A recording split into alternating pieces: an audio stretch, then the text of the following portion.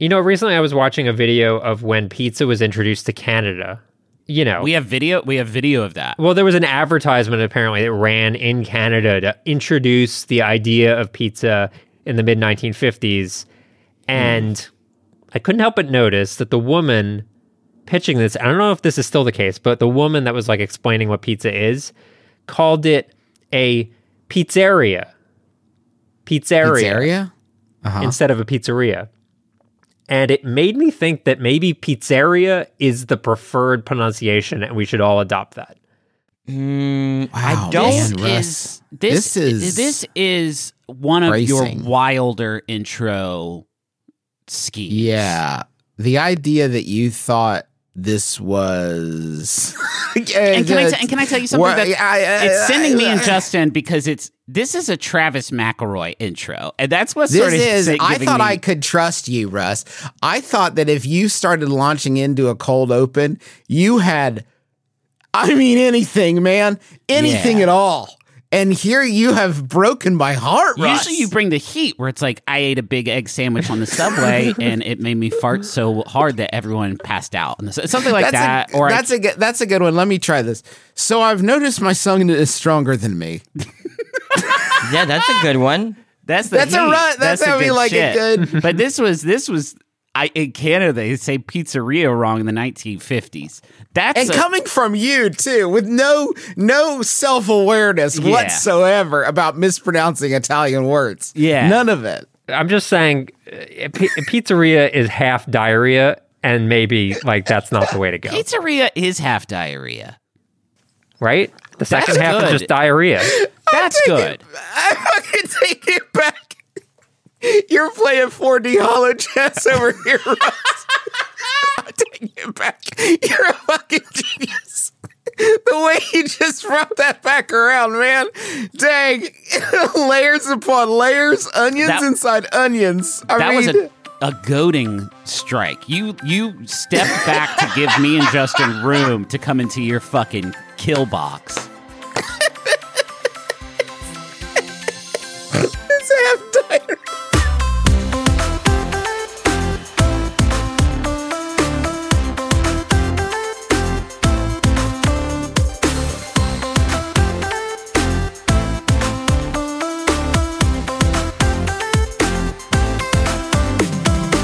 My name is Justin McElroy, and I know the best game of the week. My name is Griffin McElroy, and you'll never see it coming. My name is Christopher Thomas Plant, and I know the best game of the week. My name is Russ Frushing, and I know the best game of the week. Hello, and welcome to The Besties, where we talk about the latest and greatest in home interactive entertainment. It is a video game club, and just by listening, my friend, you have become a member. Congratulations and welcome to our illustrious ranks. This week, we're going to talk about Persona 5 Tactica. But what's that? Persona 5 Tactica is a little bit of Persona with a little bit of, let's say, XCOM for people who've been listening to this show. And I think this might be the end of Persona 5. I think this is like, I think it might be time for it to end, and I think we should talk more about it after the break.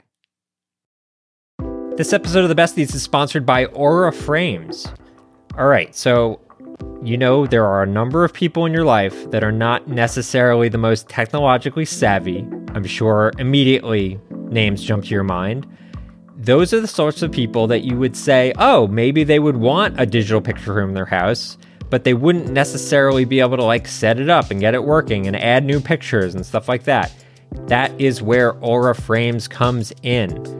It's a digital picture frame that allows you to basically upload any photos that you have directly to the frame. You don't need them to do any work. In fact, you could even set it all up before they even open the box. You have the account set up, you just have to connect it to their Wi-Fi, and once that's done, everything happens over the internet. So you can add new photos, you can do whatever you want, and it all works completely smoothly. I set it up for my grandmother, who's 95 years old. I set it up for my mom, who's 70 years old, and they both love their Aura frames, and they love seeing the pictures and new photos of the family, all being added without them having to do anything. So I'd highly recommend it. I'm really, really happy with it.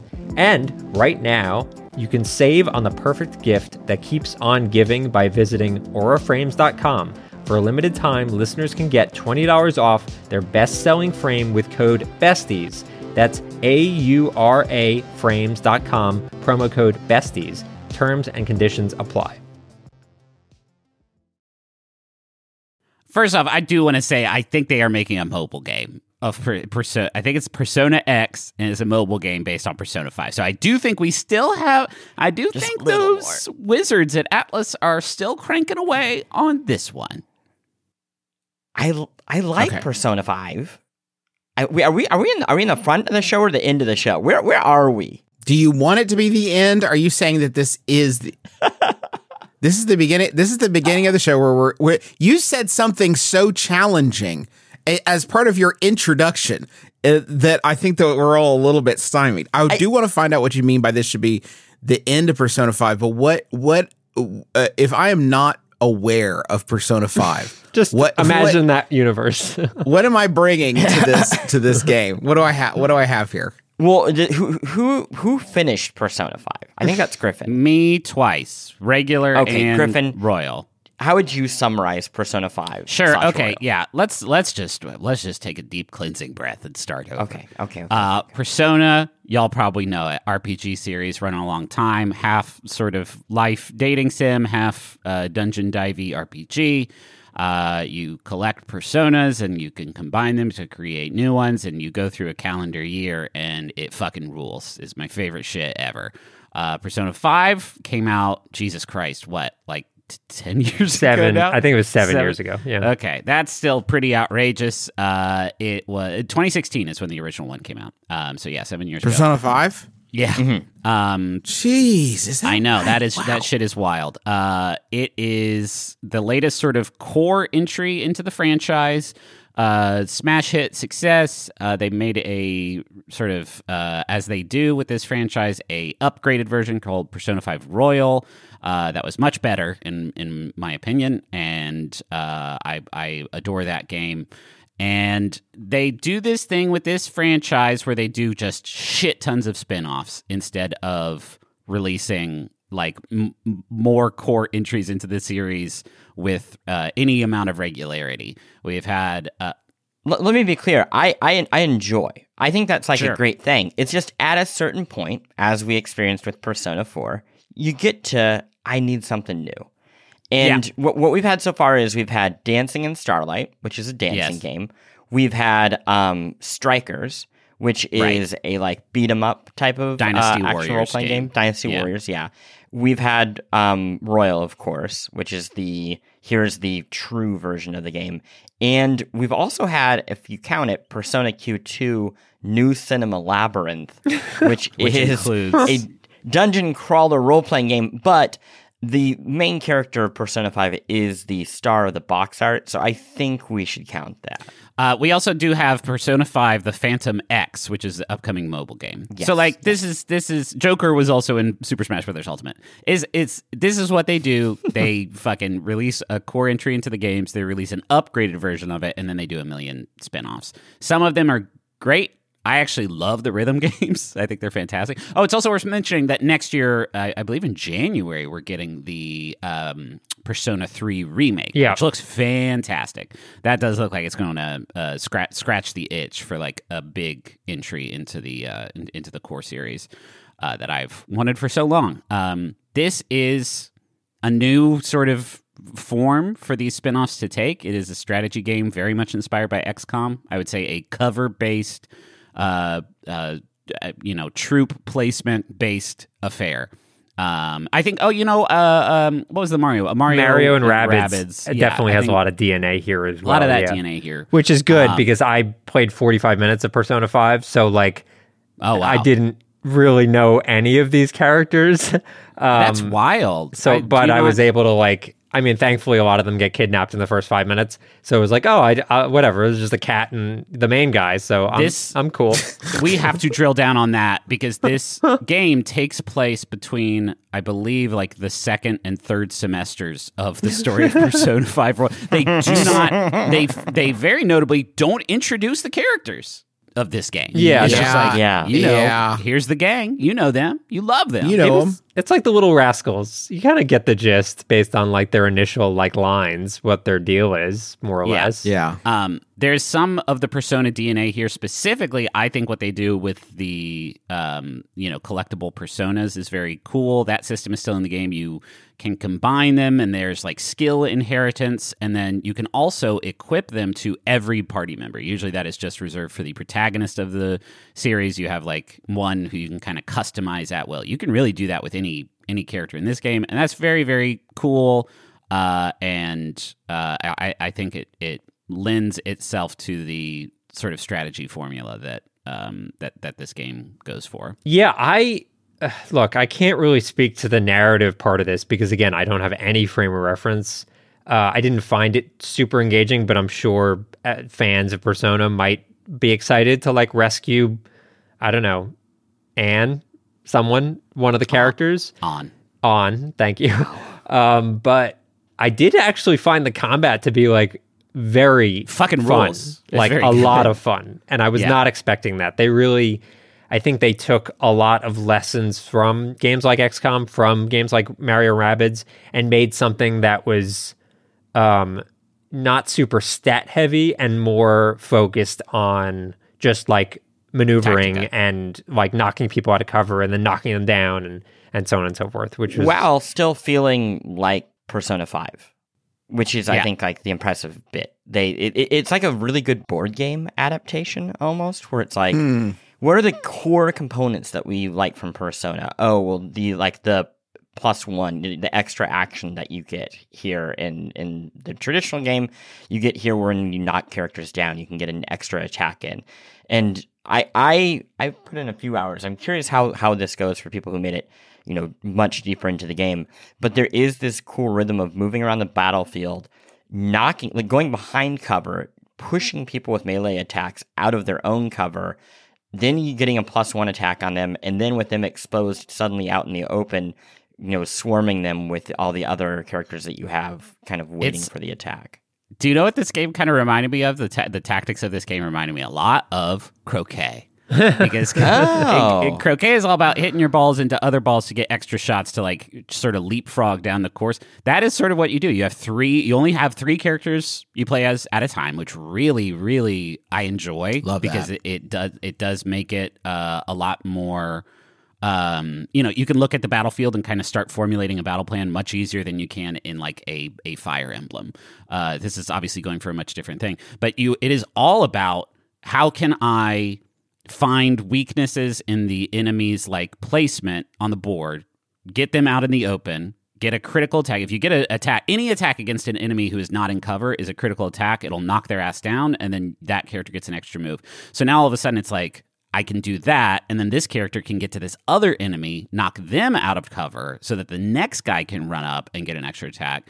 And then all of that culminates in what is called a triple threat attack, which is my favorite shit in this whole game, which is if you can knock an enemy down and then get them between your 3 characters in a sort of triangle, you will execute one of the like super stylish, super strong all-out attacks from Persona 5 on every character in between your 3 characters. That's maybe hard to understand, but just on paper, you just have this imaginary triangle between your 3 characters at all times.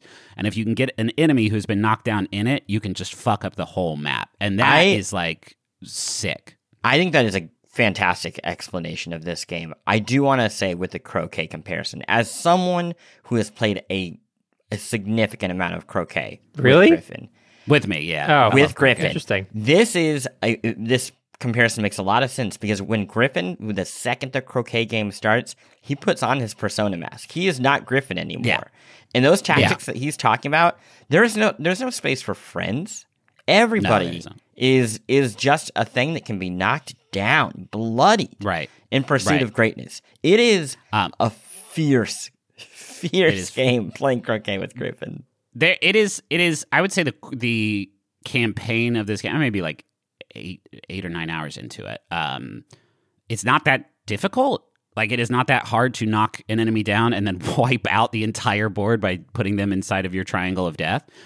There are, however, these side missions that you can go on where you can earn the like upgrade currency for each of the individual characters, which is like pretty important, that have like super tight rules in them, like get across this whole map without taking any damage, or get across this whole map in a single turn. So now it is all about, okay, well, if I knock that enemy down with this guy, I can leapfrog off with this guy, and that stuff becomes like it then switches into like puzzle mode of like, okay, how can I use the rules of this game and these, a handful of characters' specific abilities to achieve the like specific requirements of these levels. Those are, I really either loved them, found them very enjoyable, or like super, super, super punishing. There were a few that I just bailed on because I could not wrap my mind around how to like find the specific solution that they wanted. But I enjoyed having that sort of alternate mode of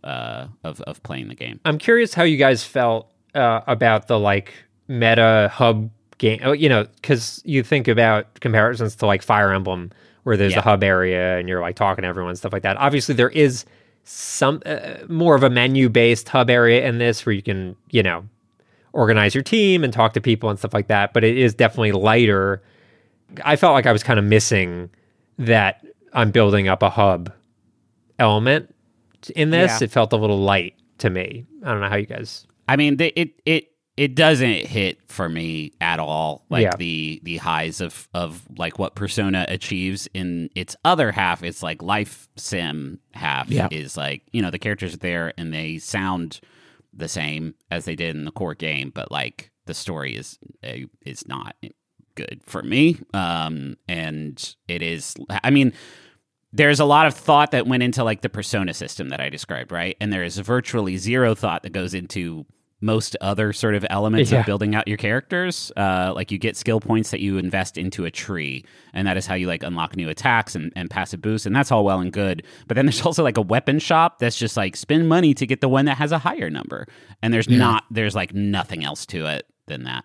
There's this game has the wildest bit of like unnecessary mythology building where they way over explain why they have guns. There's like a whole thing about, well, there wouldn't be guns here, but maybe if we dream the guns into possibility, I can remanufacture some of the raw material. It's a gun store. Yeah. You get it? There's and then right after this, they were like, "How do you make a persona?" And I don't know. You just kind of make it. You have one too, and she's like, "Can I try now?" And it's very embarrassing for her. It seems like there should be a lot more to it than that. Some sort of ritual. Kids used to shoot themselves to get their persona, but they don't bring that up. No, they certainly don't. In the teaching about them. The thing that I noticed, and again, this is coming from someone who's like played a little bit of Persona games, but I do feel like contrast is very important in the way that like contrast is important in Alan Wake, where you have the like real world / fake world. You do lose that a little bit. This is all a little bit more fantasy. Yeah. You lose that like the being able to go to the real world and do stuff as mundane as like have ramen or whatever. And not even like, I understand why they like trimmed back all the dating stuff. Like, I get it. Sure. From a whatever scope of the development standpoint. But even having just levels that existed more in the real world would have been, or like missions would have been interesting. It is a huge piece of what makes Persona special that not a joke, pretty much none of the spin-off games have ever been able to accomplish, which is super frustrating. Like, this is a good strategy game. I think a lot. I played it on Switch, by the way, which it's on everything. It is great on Switch. It's perfect on Switch. Yeah, I put it on Steam Deck and it worked very well to the point where I was like, oh, this would definitely run really well on Switch. I remember Mario Rabbids, the second one, did not run super great on Switch. It kind of struggled.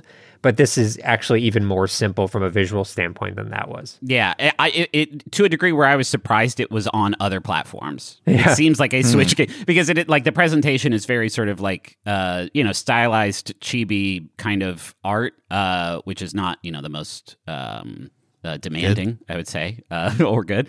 The music's fucking fantastic. It's a lot like all the other spin-offs where the presentation's great.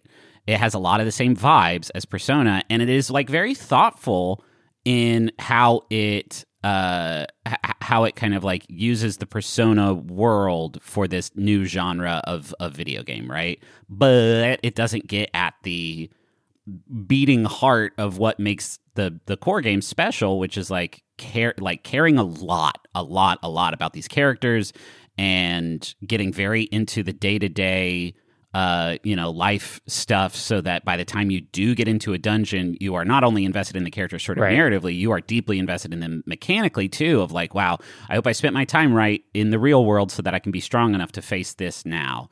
I was just remembering there's a moment earlier in this where like a blue door shows up, and I was like, what the fuck is that blue door? Oh, Jesus and you go Christ, in, Russ. and there's like a girl in there, and I was like, I don't know who this is. It is wild that you didn't play more than 45 minutes of Persona. Do you not? I spent a lot of that lost in the subway. Wait, you played I the see. other Personas though, right? No, like maybe 2 hours of Persona 4. Yeah, Fresh isn't a 4. Persona guy. Wow, man. It's a lot of I get reading. it. A lot of reading. I'm with you. I have a really weird relationship with this series where like I don't know if I've ever actually finished one. I like enjoy my time with them. And then I don't have it in me to pull in the hours to beat it, to see it through. So I like it more in theory than I do, I guess, in practice. I will say this though, of the like combat that I have played in Persona games, I actually prefer this combat more, just because I like tactics games more than I do like turn-based RPGs. Man, But you should give Persona 5 Royal a try. It is the most fun JRPG combat I've ever played in a game. Yeah. I will go. I like Persona 4 as a game better, but I think that just playing Persona 5 is super duper fun. And playing this game is super duper fun too. But I also don't know if I'm going to. This has been such a good and special year for video games. I feel like a game really needs to hit on all fronts for me in order for me to like really stick with it. Just in the current landscape of what could be taking up my time. And, this one is very fun to play, but, I feel like I have reached the end of my time with it because the story is not pulling me along. The characters are not pulling me along. There's really not much else pulling me along aside from the fact that, like, it is fun to knock dudes down and make triangles of fire around them. Can I ask, and I know that this is a little bit of a unfair comparison because Griffin's in a different situation having to talk about games here, but and I mean this not as like a challenge, but as like a place to discuss. Like if Griffin beat Persona 5 twice, if this game is not for Griffin, you know what I mean? Like, and I don't mean that like, is it like a mistimed, like, is this as somebody who's kind of on the outside of this, is it like Plant said, where it's like maybe one of these too many? I mean, what do you think? I mean, you know what I'm saying? Like, I don't. I know. Hostile. It's like if Griffin doesn't want to play it, who does? Well, I think there's a lot of people who are so fucking into this world that they love any opportunity they get to spend with these characters, right? Like, I'm not that type of fan with any media franchise, really, but that's not a judgment on folks who are. But like, sure, I need there to be. It needs to be more than just like, you already love these guys, so here's another one with them. It's like, I need to fall more in love with these guys. I need there to be more stuff about these guys, or new guys. There's new characters in this game too who are pretty great, but that you don't get a whole lot of time with them compared to what you get in a Persona game. But I do think that there is a big group of people in the fandom like myself who are just like, it's neat that we get all these chances to play these different games, but like Persona 6 would also be pretty fucking cool. Like, that is what I am chomping at the bit for, is the next one of the things that I adore. Have we heard anything about when is that happening? I mean, there's like leaks and shit. Yeah. I would not be surprised if like within the next year we get some sort of thing, some sort of announcement. There's also Metaphor Refantasio, which I'm serious. This is actually the real game. You made that one up, though. You made that one up. No, so it's called Metaphor Refantasio, and a pizzeria, and it is Pizzeria. It's Atlas's new game. They made a new studio that is a branch off of the P studio, not to be confused with the P organ, and it is Yeah, it's something entirely new. But a lot of Yeah. the Persona people are involved in that. So I don't know. It looks good. It looks cool. It looks sick. Yeah, I would. would be. Persona 3 remake looks like that is going to be what I want. That is what I like Persona 3 a lot, and I'm excited for the opportunity to like go back and do it. But it's like it is hard to play a game like this that is good, not game-changingly great, and not feel like, well, you guys do know how to make that game though. You guys do know how to make that experience. It's like the Breath of the Wild Muzu game, whatever those were called, Hyrule Warriors or whatever it is. Like, because it has the characters, it has the like world that you love from Breath of the Wild, but obviously it's not on the level of Breath of the Wild. Yeah. I would caveat by saying two things. One, I was kind of enjoying myself. Like, once I was like, I don't give a fuck about this story. I don't know any of these characters. I was kind of enjoying myself just like skipping through dialogue and just doing missions. I was like legit digging that. And thing two, it's coming to Game Pass. And like, I feel like that is a pretty decent approach if you happen to be subscribed to Game Pass, to just like try it out without it being like a huge investment for you. Yeah, I think it's actually encouraging that the person who clicked the most with this is the person who's played the least Persona. Yeah, and that's what makes me think, like, if this was not a Persona game, right? If this was like an original IP that had this kind of like tactical battle, but with new characters that it actually like gave a shit about introducing and making you care about, and not just assuming like you already love these guys, I think it'd be a better game. Like, I think that maybe this game suffers for the assumption that this game suffers for like spin-off syndrome. Yeah. And that's a weird thing to be true, because there's a lot about the Persona DNA that is here that is cool, but like storytelling and character development is not one of them. And I've heard it's like a 30-hour game or something like that. That's a long time to ask people to just kind of ride with folks that they don't. I mean, they've never had trouble asking people to give a lot of time. That hasn't been a problem for the series. Yeah. Excellent. Well, that is Persona 5 Tactica, but that is not the only game that we're going to be discussing today. Don't fool yourself. We got a lot more, and it's coming up for you right after the break. You go get a phone. You just want a phone, talk to your friends and family. You're not asking so much. Then you get these contracts, and you get ripped off because they got all this fine print, little details, and all of a sudden they're sucking money out of your pocket like some sort of digital leech. The contract may sound good up front, but there's always some sort of catch. You know who's not going to do that to you? Not going to pull that nonsense? Mint Mobile. Their wireless plans, there is no catch. $15 a month when you purchase a 3-month plan. Mint Mobile's secret sauce is that they cut out the cost of retail stores and pass those savings directly on to you. You want to pay hundreds of dollars for, like, literal hundreds of dollars for your wireless plan? Or do you want to have a nice, easy solution, put the bucks back in your pocket, pay $15 a month? Say bye to your overpriced wireless plan's jaw-dropping monthly bills, the unexpected overages. Sound familiar? To get this new customer offer and get your new 3-month unlimited wireless plan for just $15 a month, go to mintmobile.com/besties. That's mintmobile.com/besties. Cut your wireless bill to $15 a month at mintmobile.com/besties. Additional taxes, fees, and restrictions apply. See Mint Mobile for details. Y'all, you already know how much I love our sponsor of the week, Rocket Money. They make it so easy to get your personal finances on track, and especially stop worrying about all these subscriptions that you have that you don't necessarily need. Keep the ones you want, get rid of the rest.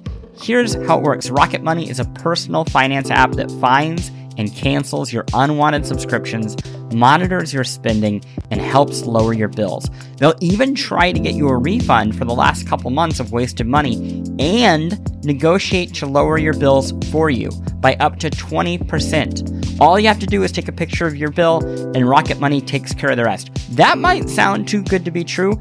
I have tried it myself on multiple different monthly payments I have, and it's worked, which is incredible and so much easier than getting on the phone with all these companies and trying to wrangle this yourself. Rocket Money has over 5 million users and has helped save its members an average of $720 a year, with over $500 million in canceled subscriptions. So, cancel your unwanted subscriptions by going to rocketmoney.com/besties. That's rocketmoney.com/besties. rocketmoney.com/besties. Hey, welcome back, everybody. I want to talk about Call of Duty. And let me be clear, I don't want to talk about Call of Duty Modern Warfare 3, the new game that is out. I don't even know if any of us have played that game. I didn't even know it was happening. I have watched a fair amount of it because it's wild. The strap a bomb to your chest on the middle of a transcontinental flight and then have you commit a terrorist act against your will. That happens in the game? That's in the game. Oh my gosh. It's and don't worry, you have a choice, so you can try to hide behind civilians in their seats as they don't get shot because for whatever reason they didn't add in the ability for people to get shot as machine guns are. Again, I'm getting sucked into the vortex here. The point is, it's not good from all accounts. It's Metacritic when Fresh and I checked, I think was 51. Yeah, it's the lowest rated Call of Duty game in the history of the franchise, not counting like the spin-offs and stuff, but like of the core main games. Yeah. Wow. So it's bad. At the same time, a bunch of things are happening. Call of Duty Warzone is still dominant. It's making a lot of money. They seem to have realized they needed to transition in some way. Call of Duty has a long history of trying other experiments like that, usually to lesser effect. And there's also the fact that Microsoft just acquired Activision. So I wanted to throw to you all to see, where do you think Call of Duty can go from here or where it should go from here? Because this feels like a real inflection point. I don't fucking know, man.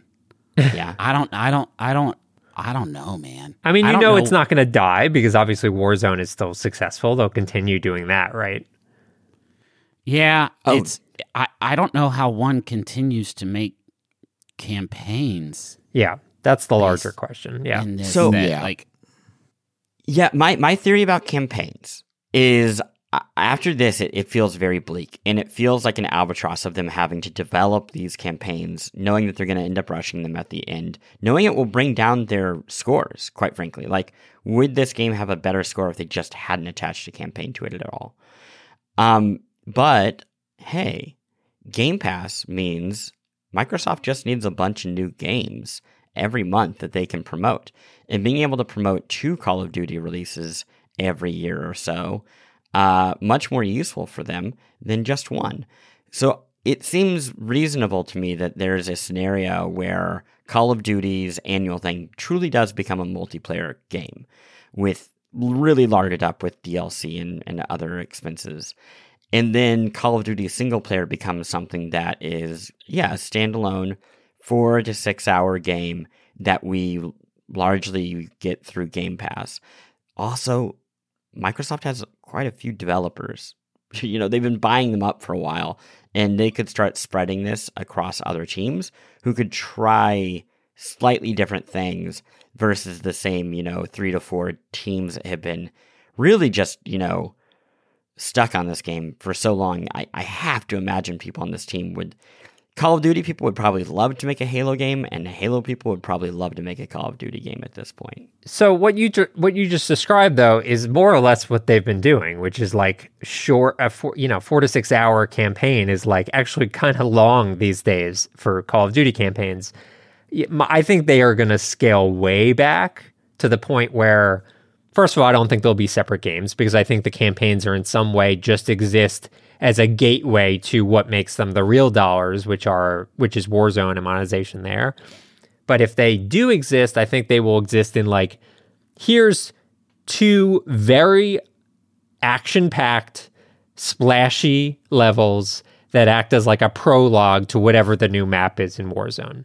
And that is like the advertisement to get people in the door but it is very clearly not something that would be long enough to even think about reviewing because it is so light in terms of actual content. I agree with you, but for different purpose. I think Warzone sells itself. You don't need this at all. So in that case, like, just they wouldn't need to make it. Yeah. But I do agree that the campaign for Call of Duty is a good marketing system. And that is why I think, yes, having these on Game Pass every now and then, is that going to like move a lot of units to sell? No. But is Call of Duty the sort of thing that gets people to subscribe to Game Pass? Yeah, I do think it is. And I think that's the hook. It is marketing for a new thing. But yeah, I don't know. But Justin, what do you think? I'm somebody that used to play all the campaigns, and then I would like dabble with the multiplayer. But I like the like Jerry Bruckheimer-ness of the, dashing through a 4-hour campaign with all it's actually Jeremy Bruckheimer. A lot of people get that wrong. All the special effects, everything I dig. I will say I think there's two separate issues here. First, for me personally, and I wonder if there are more people fitting into this. So like, I just don't have a big app. The chase towards like hyper realism just makes, in the current state of the world, just makes it feel gross, man. And that's like me getting older too. Like, it's just harder for me to engage with like hyper realistic military violence. So I think for me to care personally, and I'm not like a puritanical about violence in video games, obviously, like it's just like the taste of wanting to be in like a hyper realistic world. And the narratives of the campaigns, like especially with the Modern Warfare series, trying to go as quote grounded as possible with like police raids on apartments and blah, blah, blah, stuff like that. It's rough. Yeah. I just personally, I would, it would need to be a big departure for me to care, like on a level of like, I don't know, cartoon, like Battlefield Heroes cartoons. Like, I don't know. You know what's really funny? Warzone, and I only know that I haven't really played Warzone, but I have kept up on it just because I've been looking at some of the wild fucking cosmetics that have come out for that game. The game's been out for a while. They need to get money somehow. And it seems like what started as, oh, you play as Ghost or some random soldier guy and you could spend $15 for that skin, is now you can be the most realistic cat you've ever seen, but the cat is in body armor. I need to pull this up so you guys can see. It's the best fucking game skin I've ever seen. It's called Sergeant Pss Pss Pss. And it's... That's all right. So, like, that's the kind of thing that I would love to see. Like, just make the campaign, like, buck wild. That is very appetizing to me. I do also have to wonder if maybe the move for Microsoft is to move away from the annual release model altogether and just reunite Call of Duty in the way that Fortnite is reunited, where it becomes a permanent, like, year-round, this is Call of Duty. This is what everybody's playing. Because I think also as a passive observer, I think that I am less inclined to the new release, like the pace of the release they keep up is actually a deterrent for me, because like I'll miss one entirely and then just assume, well, I must not care about this, or I can't keep up with which one this is, right? This is the third one called Modern Warfare 3. Like, I don't know. It's tough to keep up with that. If there was one but when someone says you want to play Fortnite, like that's the one Fortnite that there is. I think I'd be much more likely to dip it back in on something like that, where it's not a completely separate game every time, where you lose all of your institutional learning, or at least a lot of it. And it certainly helps now that, obviously before, Activision was extremely reliant on that annual income coming in at the same exact time every single year. And Microsoft, I'm sure still very focused on it. It was a huge part of the lawsuit over whether the merger would even happen. But they have the luxury, I think, to be a little more divested in terms of what games they're putting out, so they're not as reliant on that success every year. Mm-hmm. So, yeah, it'll be interesting. I agree with Justin insofar as, like, I don't have the motivation that I once did, and I'd much rather play something lighter. But, if someone came in with, like, a really good idea, I think Plant mentioned Machine Games to me at one point, talking about how they might approach the franchise. That'd be pretty fucking cool to see what they could do in the way that something with, like, style. Yeah, like Wolfenstein is, like, a really good representation of how to, like, revive a franchise that previously didn't really have any tone, and now has like a very much its own thing. So, and I think that's been the challenge for this series so far is they've been trying to do that almost on a level to level basis in previous campaigns. yeah. But at the end of the day, you still have the same talent making the game, and they're very good at the thing that they do. They're not good at, for 1 hour of each game, trying to recreate a arcane game. That's a really tough ask of anybody.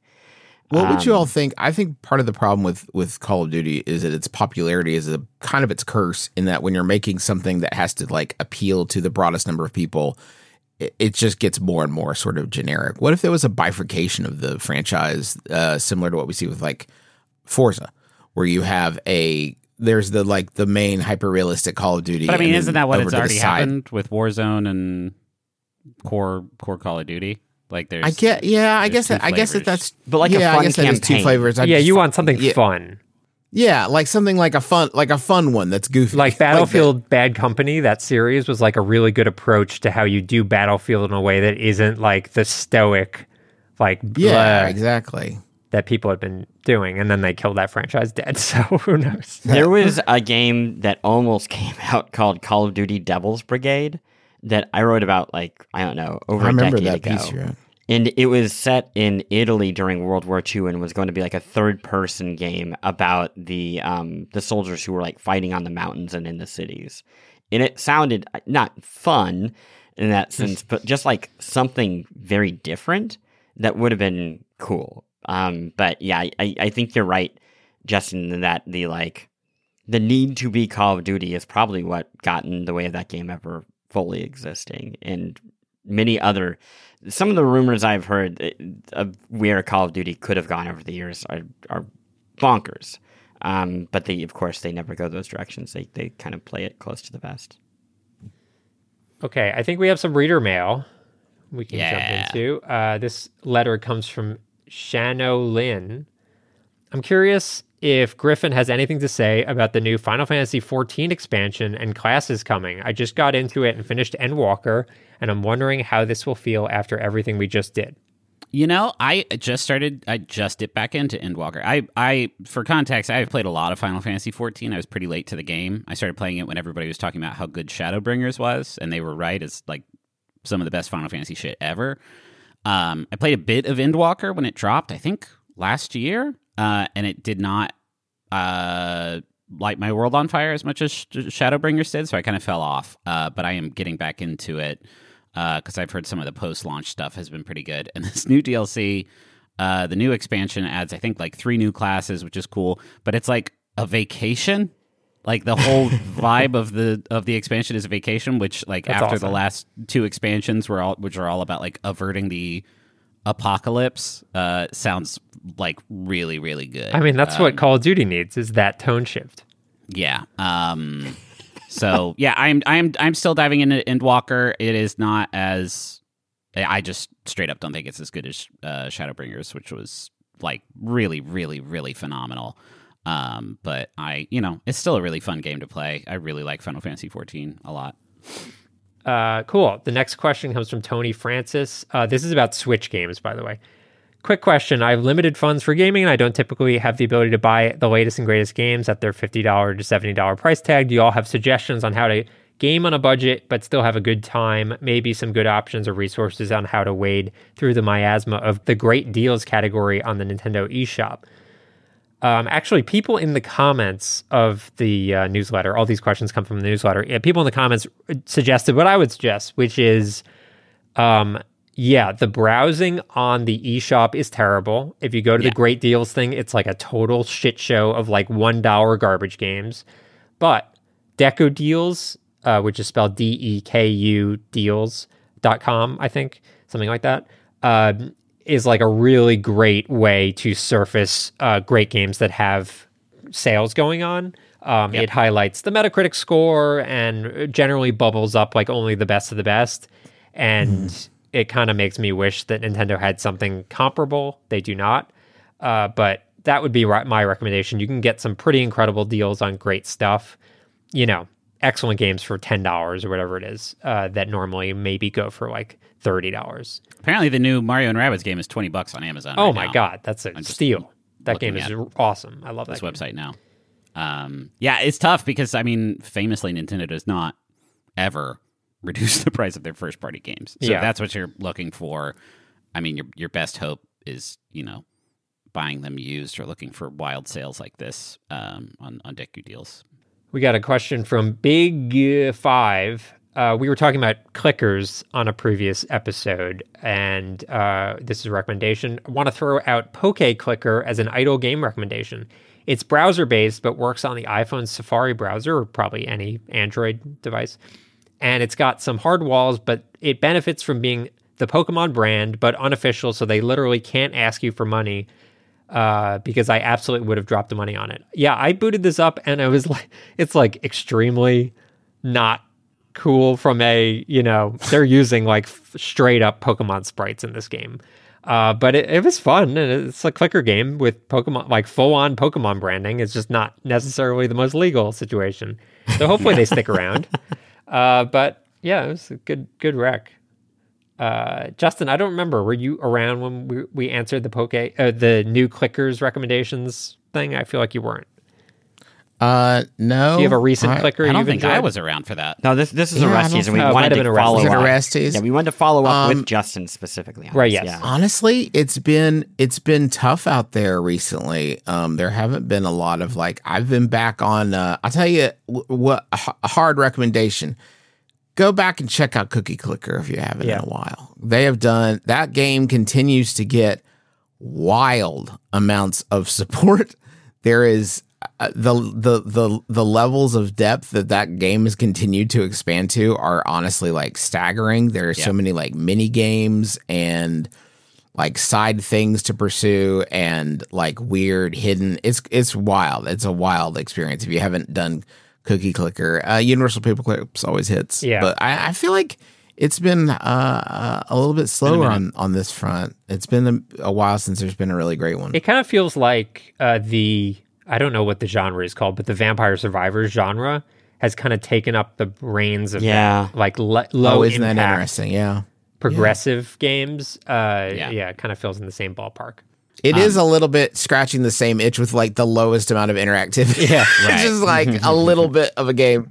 Last question comes from Steven. This is just a nice notice about the newsletter. I'm so glad the newsletter exists. I remember Justin speaking on a fun roguelike mobile game last week, and it being listed right here in the newsletter made it faster and easier than scrubbing through the episode. The quality of life as a Besties listener has never been better.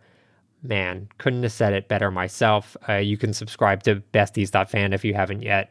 And I mean, I feel like we've put you people through hell, honestly. So it's good. I'm glad to be able to improve your lives because it's been a rough ride as a Besties listener, real hot and cold. That's right. Okay, I think we've made it to honorable mentions. Anyone got anything you want to shout out? Oh my gosh. You know what I can finally do again? SAG Rex. Yes, I can finally talk about TV and film. But I haven't seen anything good lately, so I'm trying to think if I have watched anything. I will call out Good Omens 2, which I finished last night. Oh, yeah. Sid just rewatched that. She loves that. Pretty terrific job. Neil Gaiman, kind of reviving this series. Obviously, season 1 was focused on the book that he wrote with Terry Pratchett, and season 2 is kind of like its own story, but obviously still focusing on the two main characters. But very, very true to the tone and spirit, I think, of the series, and kind of get the sense that it's not going to be the end of it, at least if the show keeps getting picked up. But I thought they did a really good job, and it was really sweet and interesting. And I think right now it's difficult to find those, I wouldn't call it low intensity because I think that undersells it, but at least it has a sweeter message, I think, than a lot of shows do these days, and it's nice to have that opportunity. The other thing that I want to recommend, relevant to the Vampire Survivors thing, is a game that Justin has, I think, repeatedly recommended, and I never got around to playing, but just recently did, and it's Halls of Torment. This is a Vampire Survivors-esque game where you're just controlling one guy in the center of the screen. I think the big difference is that you actually do dictate where you're aiming. and like can control that, whereas in Vampire Survivors it kind of just does its own thing. I think Brotato is the same way, where it kind of just like auto fires. And here, that like slight addition of knowing and having control of where you're aiming just made it feel a little bit grippier to me. It's also not as esoteric as Vampire Survivors is at the jump. Like, Vampire Survivors gets fucking weird very early on, where you're trying to like unlock new features and blah, blah, blah. And this feels, at least at the start, I don't know how it kind of progresses, but at least at the start, much more digestible and like easy to jump in without having tons of guides open at the same time.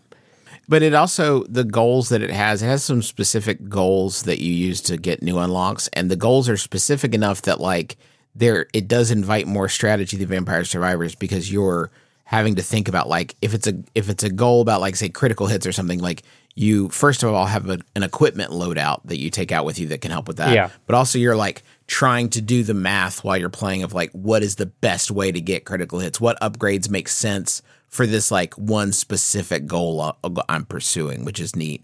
Yeah, I also really like the aesthetic, which is like very Diablo 2, and I feel like there aren't a ton of games that call back to that specific aesthetic. Yeah. So you mentioned the ramp up is better than in Vampire Survivors 2, right? Yeah, like I thought, like my first run ever, I think I lasted probably like 20 minutes. And in Vampire Survivors, it was like maybe 3 minutes until you start unlocking upgrades and stuff. So having a satisfying run the first time you play is, I think, really important for people. And that definitely helped. It's also like fucking $5, like total steal. So highly recommended. It runs great. And they are doing stuff to it, big changes a lot. Yeah. Like it is constantly evolving. Yeah, it's still in early access. I was playing it on a Steam Deck, which obviously easily handles it, but I'd imagine they're going to continue just dropping new content. I'm going to give a shout out to, now that the strike is over, we're going to talk about TV again. We just finished our Flag Means Death Season 2.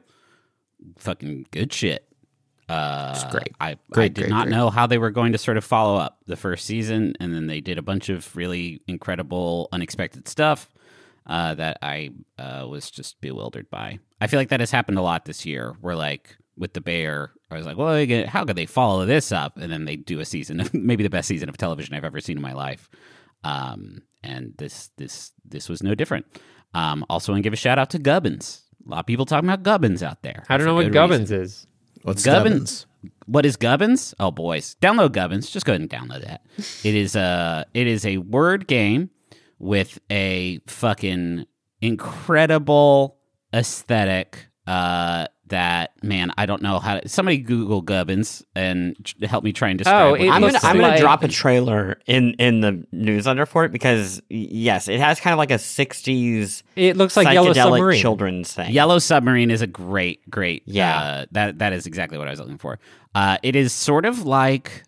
It is like a Scrabble crossword puzzle. You start with this empty grid, and you have a tray of either single letters or...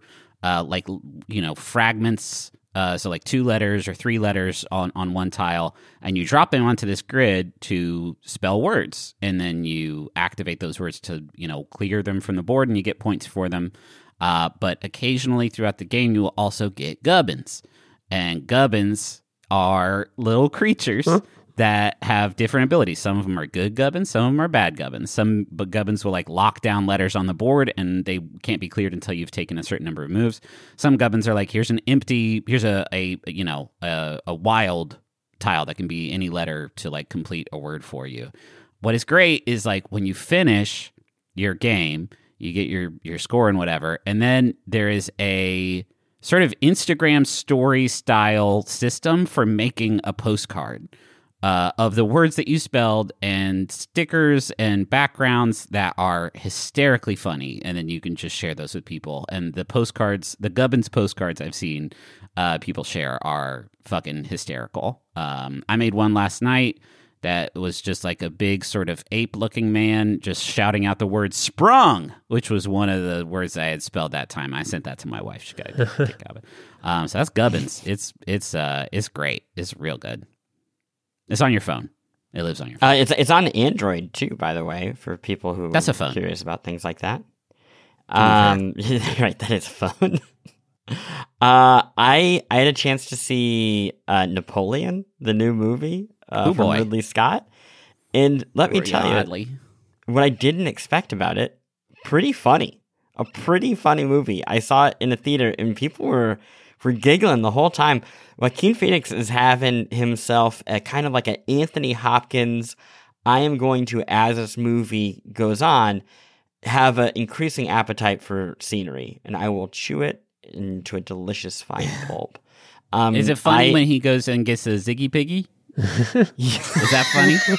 When he goes and gets a Ziggy Piggy and he goes on the water slide? Is that funny? Ziggy Piggy. Ziggy Piggy.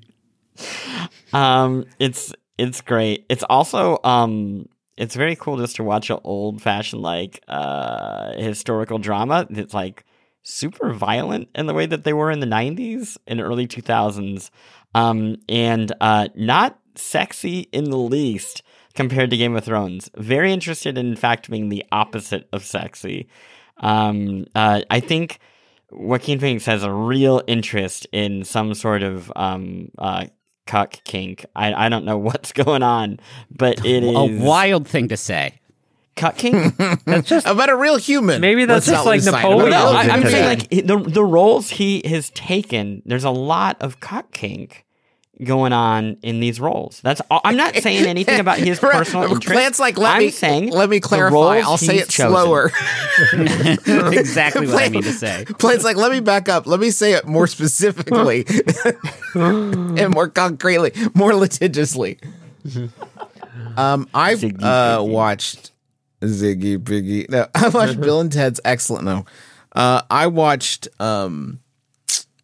You know what really surprised me? This has been Sid and I've been trying to watch more movies, and we watched just on kind of a lark, A Haunting in Venice.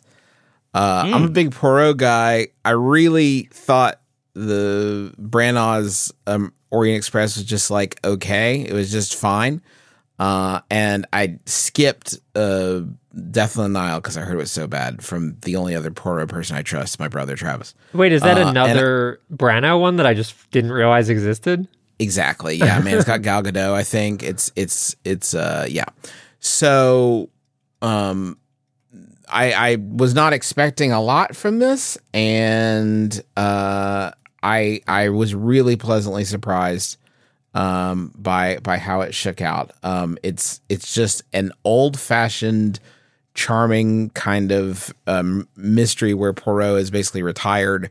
Agatha Christie is a famous Belgian detective. Poirot has basically retired, and he is invited to a seance where things happen there that he can't explain. But before long, there's a murder, and it is sort of like mixing spiritualism with science, and it is a lot more restrained than the first one. I feel like Orient Express had this weird compulsion to try to be a blockbuster and insert like big action scenes where there are there was like none Mission at Impossible all. almost moments in that movie. This is not that. This is much more the like cozy mystery that Christie is known for, and it's classy and well acted and is nice to look at, and is just as like a pure entertainment. I found it delightful. Has anyone I still ever don't made love Branagh as Poirot. I find it hard to get past that, but he's trying. Has anyone ever made one of these like murder mysteries where they like kind of hint at like, oh, there's something mystical going on, but it actually ends up being a murder, like a normal person, but have it just end up being, oh, it was a ghost? They had to have done that on a Scooby-Doo episode, right? Had to have. Yeah, had to have. No, did they ever disprove or prove the existence of the soul on Scooby-Doo? I don't know. I don't remember. Seems like a missed opportunity. Okay, I think we did it. Plant, you want to recap what we discussed? Oh, we talked about a lot. We talked about Persona 5 Tactica, the Call of Duty series, Final Fantasy XIV Endwalker, Cookie Clicker, Poke Clicker, Halls of Torment, Gubbins, and then a whole bunch of other stuff that's not even video games, all of which will be in the newsletter at bestuse.fan. What a plug. Next week, we're going to be talking about Super Mario RPG, the remake coming to Switch. I'm very excited. I love that game. Me too. Okay. I won't be here. Yeah, Justin won't be Fuck here. me, I guess. So it's going to be lighthearted and fun. I thought I did a really good job of cloaking my disinterest this week. I will continue to uphold that high standard. Thank you so much for listening to Besties. Be sure to join us again next week for the Besties, because shouldn't the world's best friends pick the world's best games?